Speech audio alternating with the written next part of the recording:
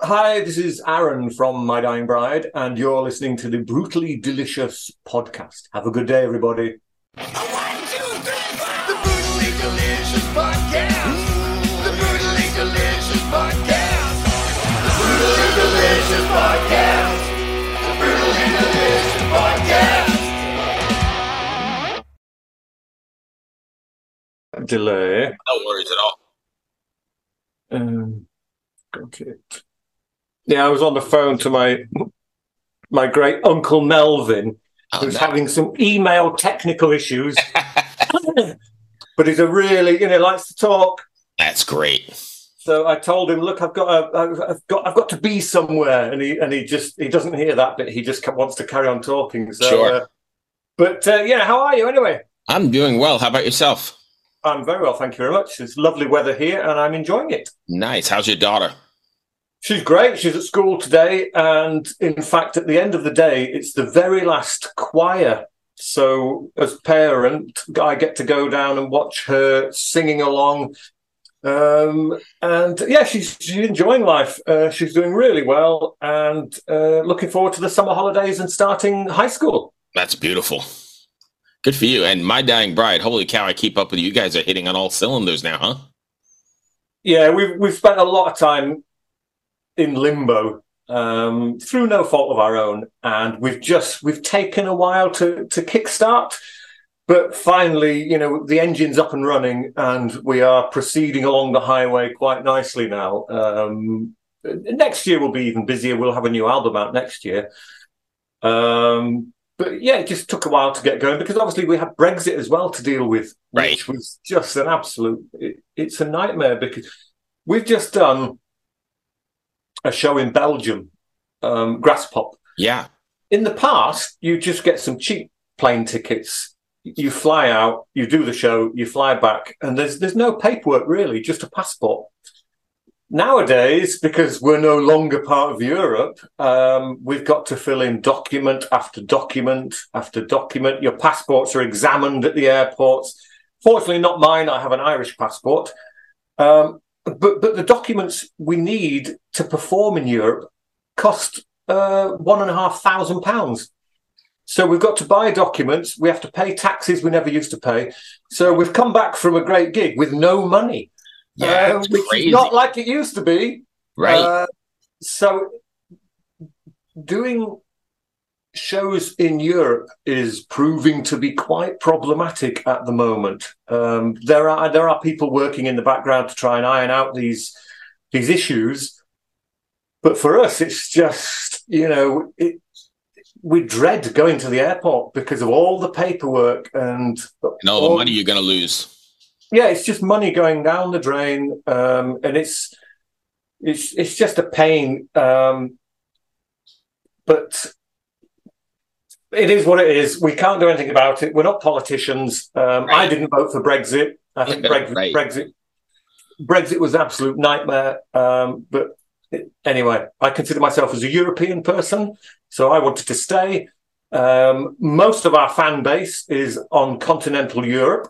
So it's where we always play, and it's just now it's very difficult.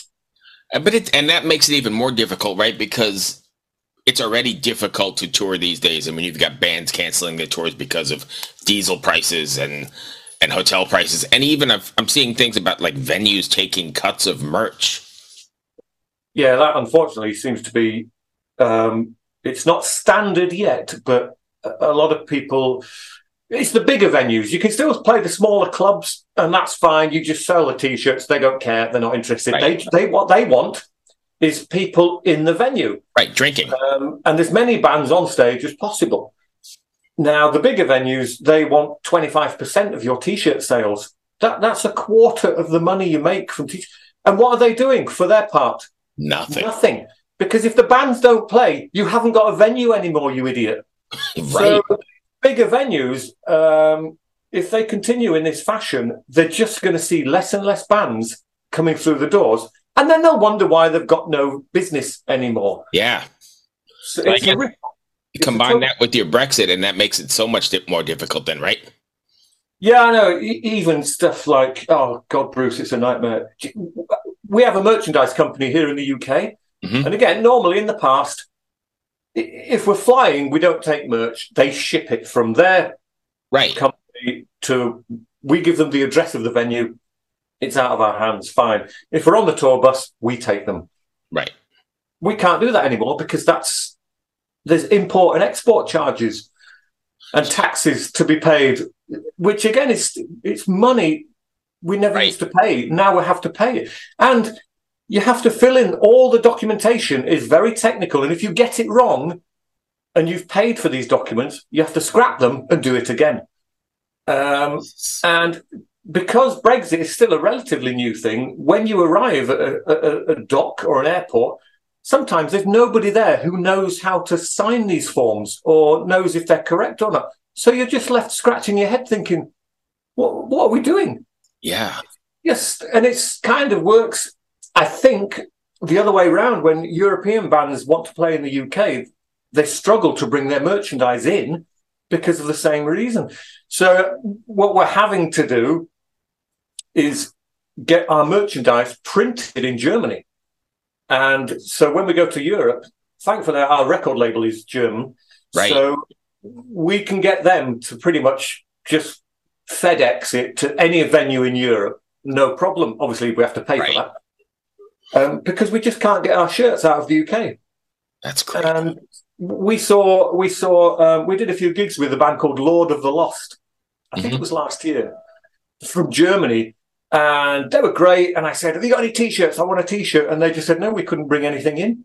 And it was a real shame. I know everything's kind of sorted out now because you need to have a contact on both sides of the water. We need a T-shirt manufacturer in Europe. Right. European bands need a T-shirt manufacturer in the UK.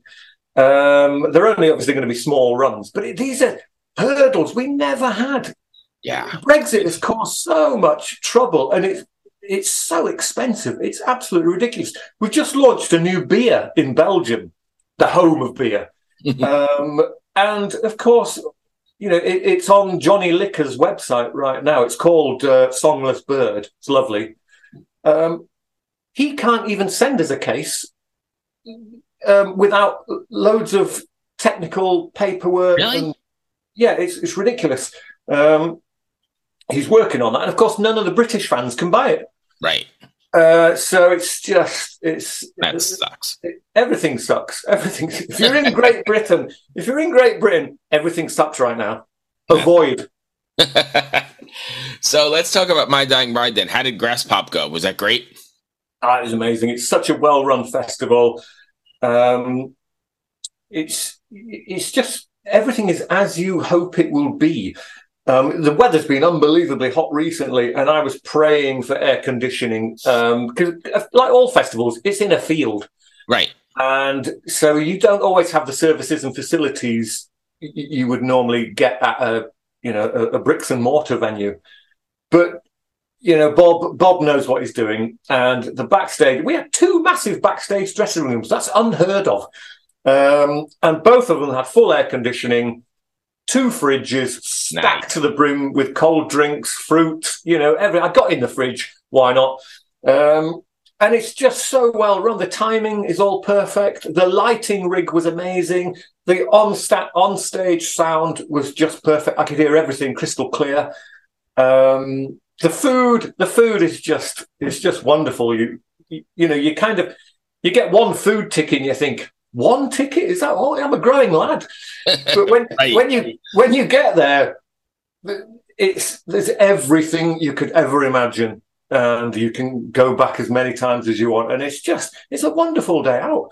And then myself and Neil, we left a kind of backstage VIP area and had a wander into the audience to check out Guns N' Roses, and Cradle of Filth on the stage we were playing.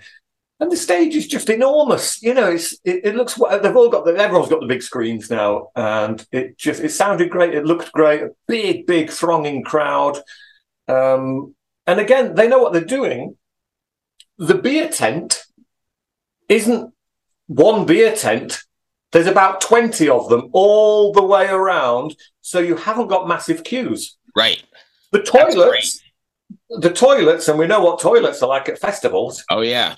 They must have had 10,000 of them. So again, let's not dwell too much on toilets. But there's plenty of them for everybody. And that's what festivals are supposed to be like. Right. Now, I know Graspop's been going for a long time, so they learn by their mistakes. They study the feedback, and they work with the feedback, and it works. It's a brilliant festival, really well run. I just wish they were all like that. Yeah, that's on my. I've never been to a European festival, but that's one of the obviously Wacken or Wacken, however you pronounce it. That's top of my list. But Graspop and Hellfest are right underneath it. Yeah, I think that were they the same weekend? I think they were the same weekend. They might have been, but they're not far from each other. And I think Hellfest lasts for a week, so you could easily go to Graspop for a couple of days, then hop over to Hellfest for a few more days. Yes, because I've got friends who are at Hellfest. Again, really well-run festival. Wacken is really well. In fact, it's difficult now, and you'll be unlucky to come across a festival that isn't particularly well-run. Saying that, we're playing Prophecy Fest in Germany, which we've never done before. Now, welcome to us talking about our podcast for a minute. What's the name of that podcast? That's Axe to Grind, and right now you're going to be getting a little taste of it, right down to the shaky microphone and all. And my name's Bob. And my name's Patrick, and usually we're joined by Tom. Tom's the best. Tom has a real grown-up job that requires him to be at work, but we talk about decidedly not so grown-up things like hardcore music and things that people that like hardcore music tend to like. So that could be the latest shows, revisiting classic material, talking about the new classics, all the little dorm room nonsense that you imagine from niche music podcasts that you either love, want to love, or hate. Yeah, imagine all the emotions that you have towards a genre that has impacted your life, and then condense them down to an hour to 2 hours a week. So triangulate your speakers. Think about jumping off the bed, singing along, dancing like an idiot, and listen to Axe to Grind podcast. The strange thing about Prophecy Fest, it's in a cave.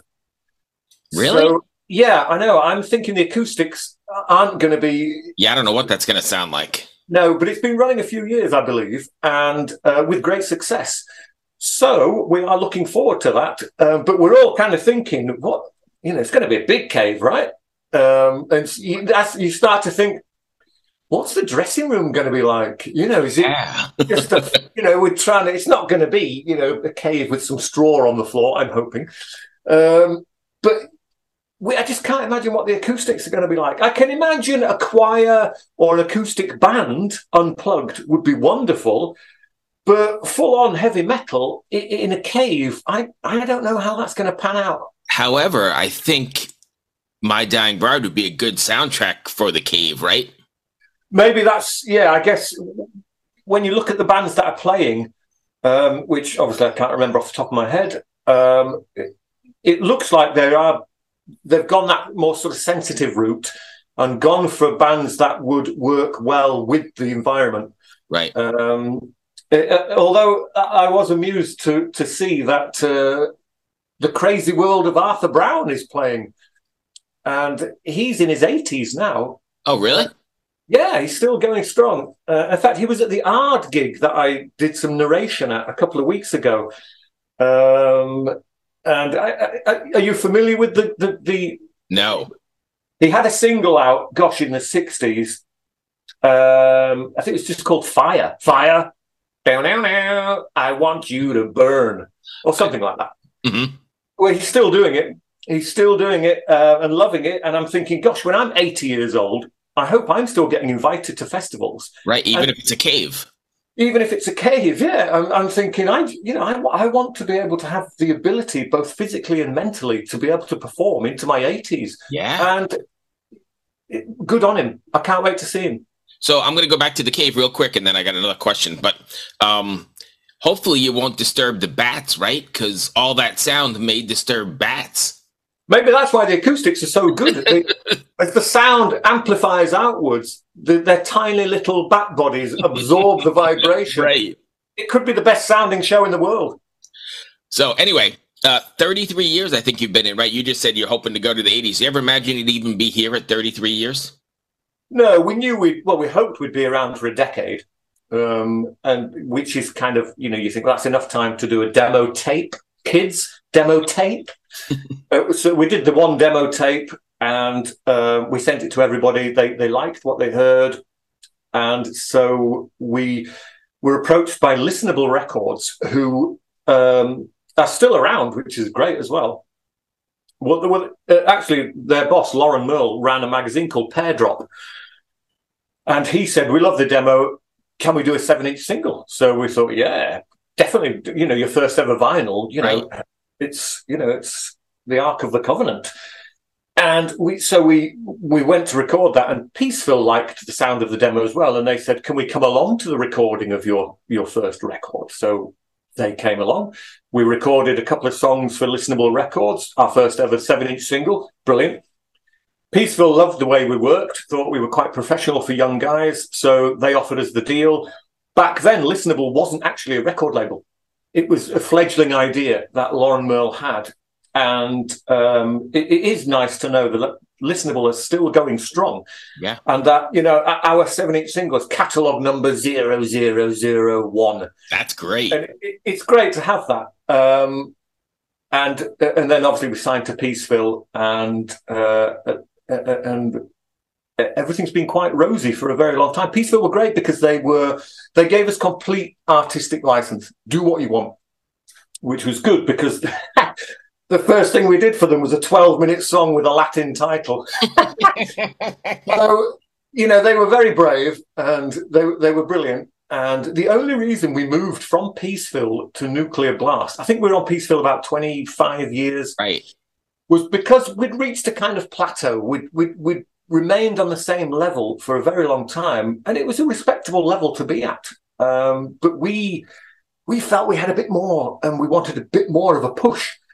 And we noticed Nuclear Blast were doing all kinds of interesting things, and we thought, wouldn't it be great to be on their roster? Yeah. And so when the Peaceville contract came to an end, we shopped around for a new label, which we've always done. The 25 years we were with Peaceville, we must have signed 10 contracts.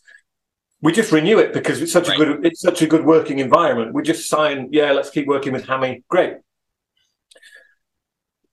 And Hammy knows that every time a contract comes to an end, the bands are going to look elsewhere. Of course, they're going to shop around for a better deal.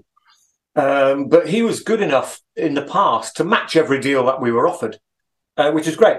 However, it wasn't the money. It was we needed to be elevated to a new level, which maybe that's an arrogant thing to say.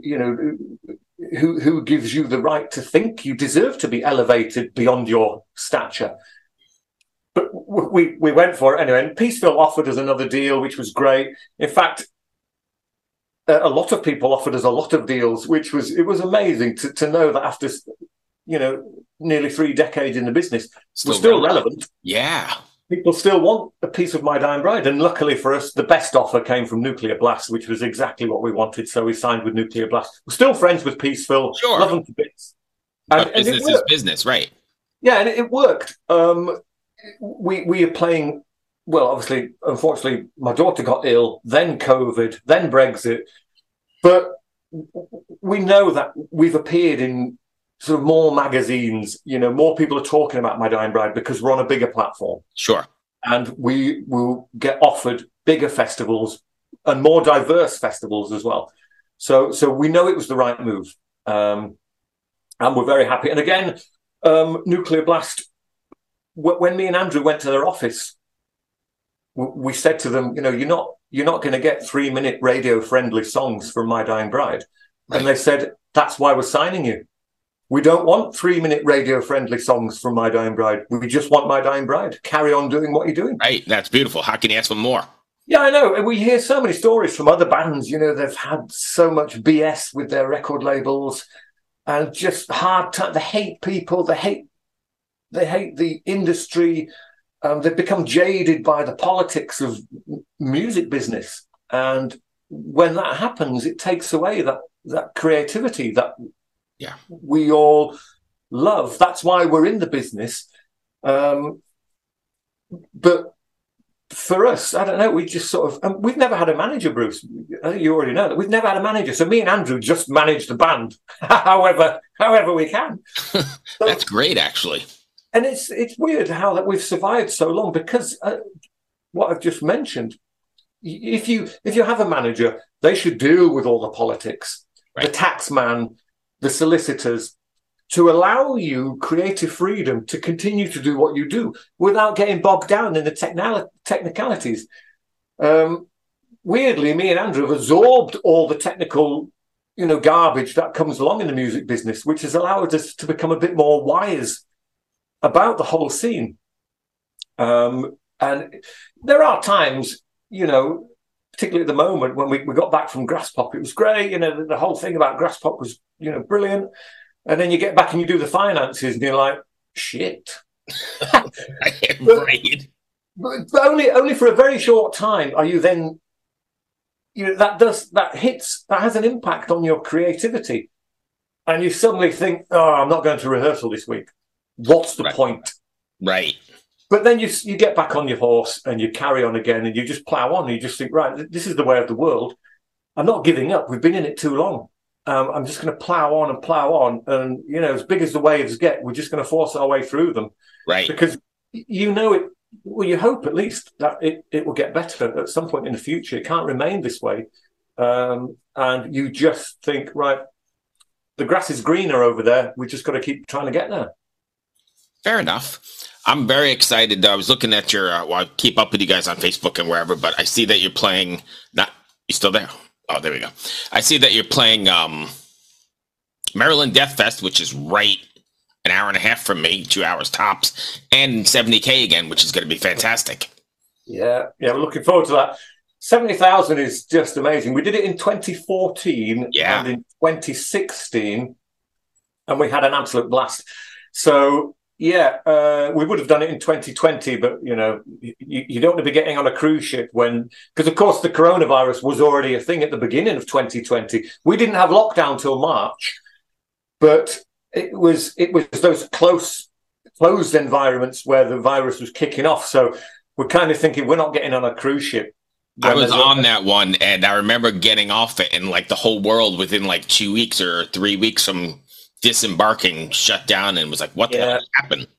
But anyway, 2024, we're back on the cruise ship. I believe it's going to the Dominican Republic. Yeah.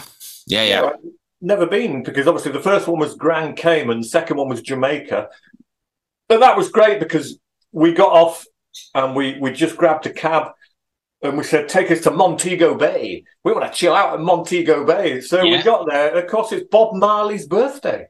That's right. I remember being there then. Yes. Yes. So we're just bobbing around in the sea, drinking cans of Red Stripe and listening to Bob Marley and thinking, well, what a wonderful world. Yeah, who's got it better? Little did we know what the future held. Yeah, that's for sure. And then so we're looking forward to 70,000 tons. That would be great. It's a great concept as well because it allows the fans much closer access. Yes, bands, and I don't think the organisers will book a band that are kind of arrogant and they don't want to mingle. Because it's about mingling. You don't want to stay in your cabin for the whole, it's ridiculous.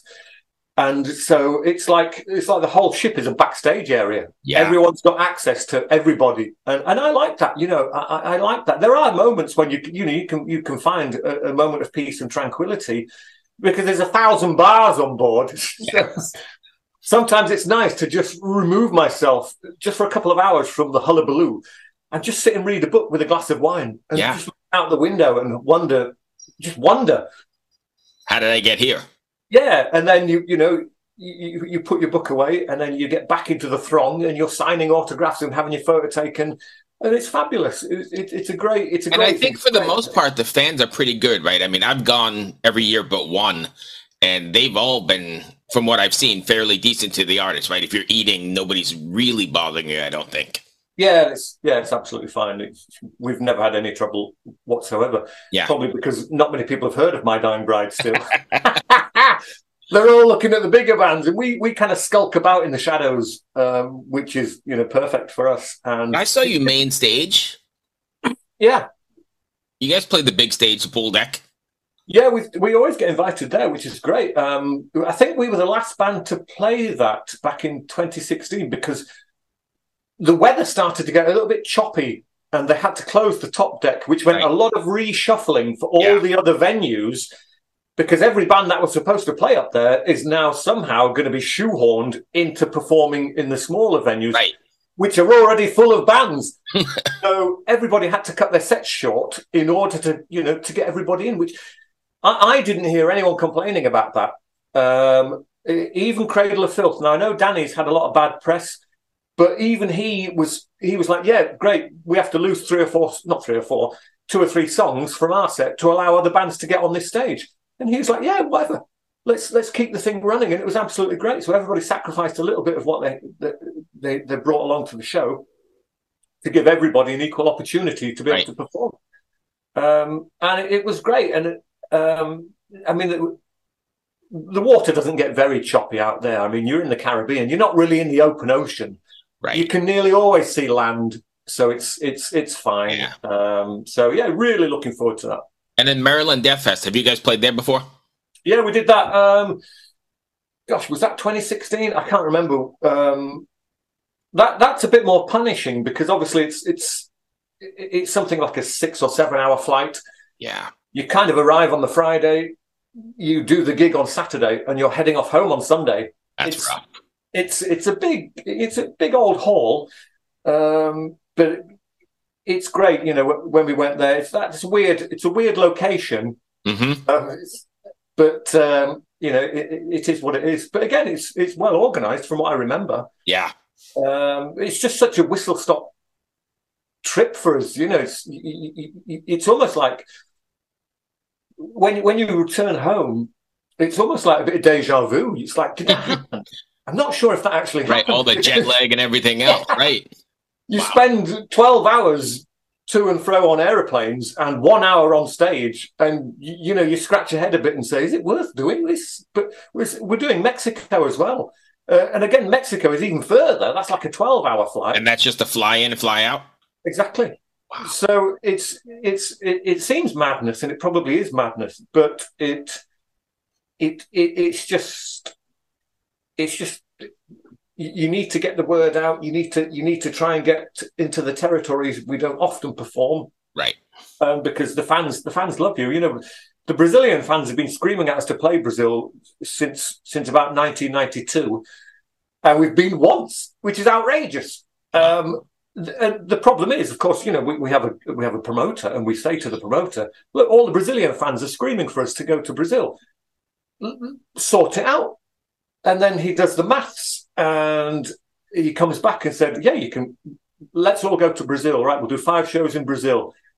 By the time you get home and do the math, you down £20,000. Right. Because it's fine having very enthusiastic fans who want you to go. But when you realise some of the clubs are tiny and therefore their finances are not big, and I mean, we don't need much. I mean, obviously there's 6 in the band, which is a bit big, really. And then we've always got a couple of crew members. So that's 8 plane tickets, probably 4 hotel rooms because we can share. It's just the logistics of it isn't cheap. And when our promoter says to the Brazilian or anywhere, we've never been to Japan, we've never been to Australia, when he presents them with, right, we need this figure in order to come over there and do some shows, and they look at that figure and say, it's not happening. Right. And it's... I don't know how to correct that, because that's with us having like the tiniest profit ever, which the UK tax man is going to take off us anyway. Jesus. We're not travelling first class, and we don't want fancier hotels. Right. Even bare minimum, we can't do it. And I see other bands doing these venues, these places, these territories, and I think to myself, right, There's two reasons, or there's two reasons they're doing that. One of them is someone in the band is very rich and is funding this. But the second one is they're doing it because they're crazy. And when they get home, they're going to realize they've got no money whatsoever and they're in debt, and they might be in debt for the rest of their lives. Right. However, they've had the experience. And what price can you put on an experience? So we have this slight internal argument within the band where we should say, no, let's just do a world tour. Let's go crazy. Let's fly to Japan, do a couple of gigs there, down to Australia. They're only this close on the map. To Australia, maybe pop to New Zealand. It's stuck to Australia. Fly across to South America, work our way up, go through the States into Canada. Yeah, and just do that. Dead easy.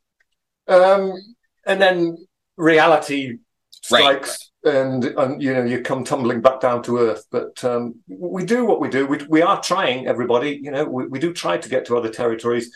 It's just unfeasible for this band at this state right now. Sweet. So I've only got two more for you, and then I'll let you go. First, you said you're working on new material. Have you guys started that already?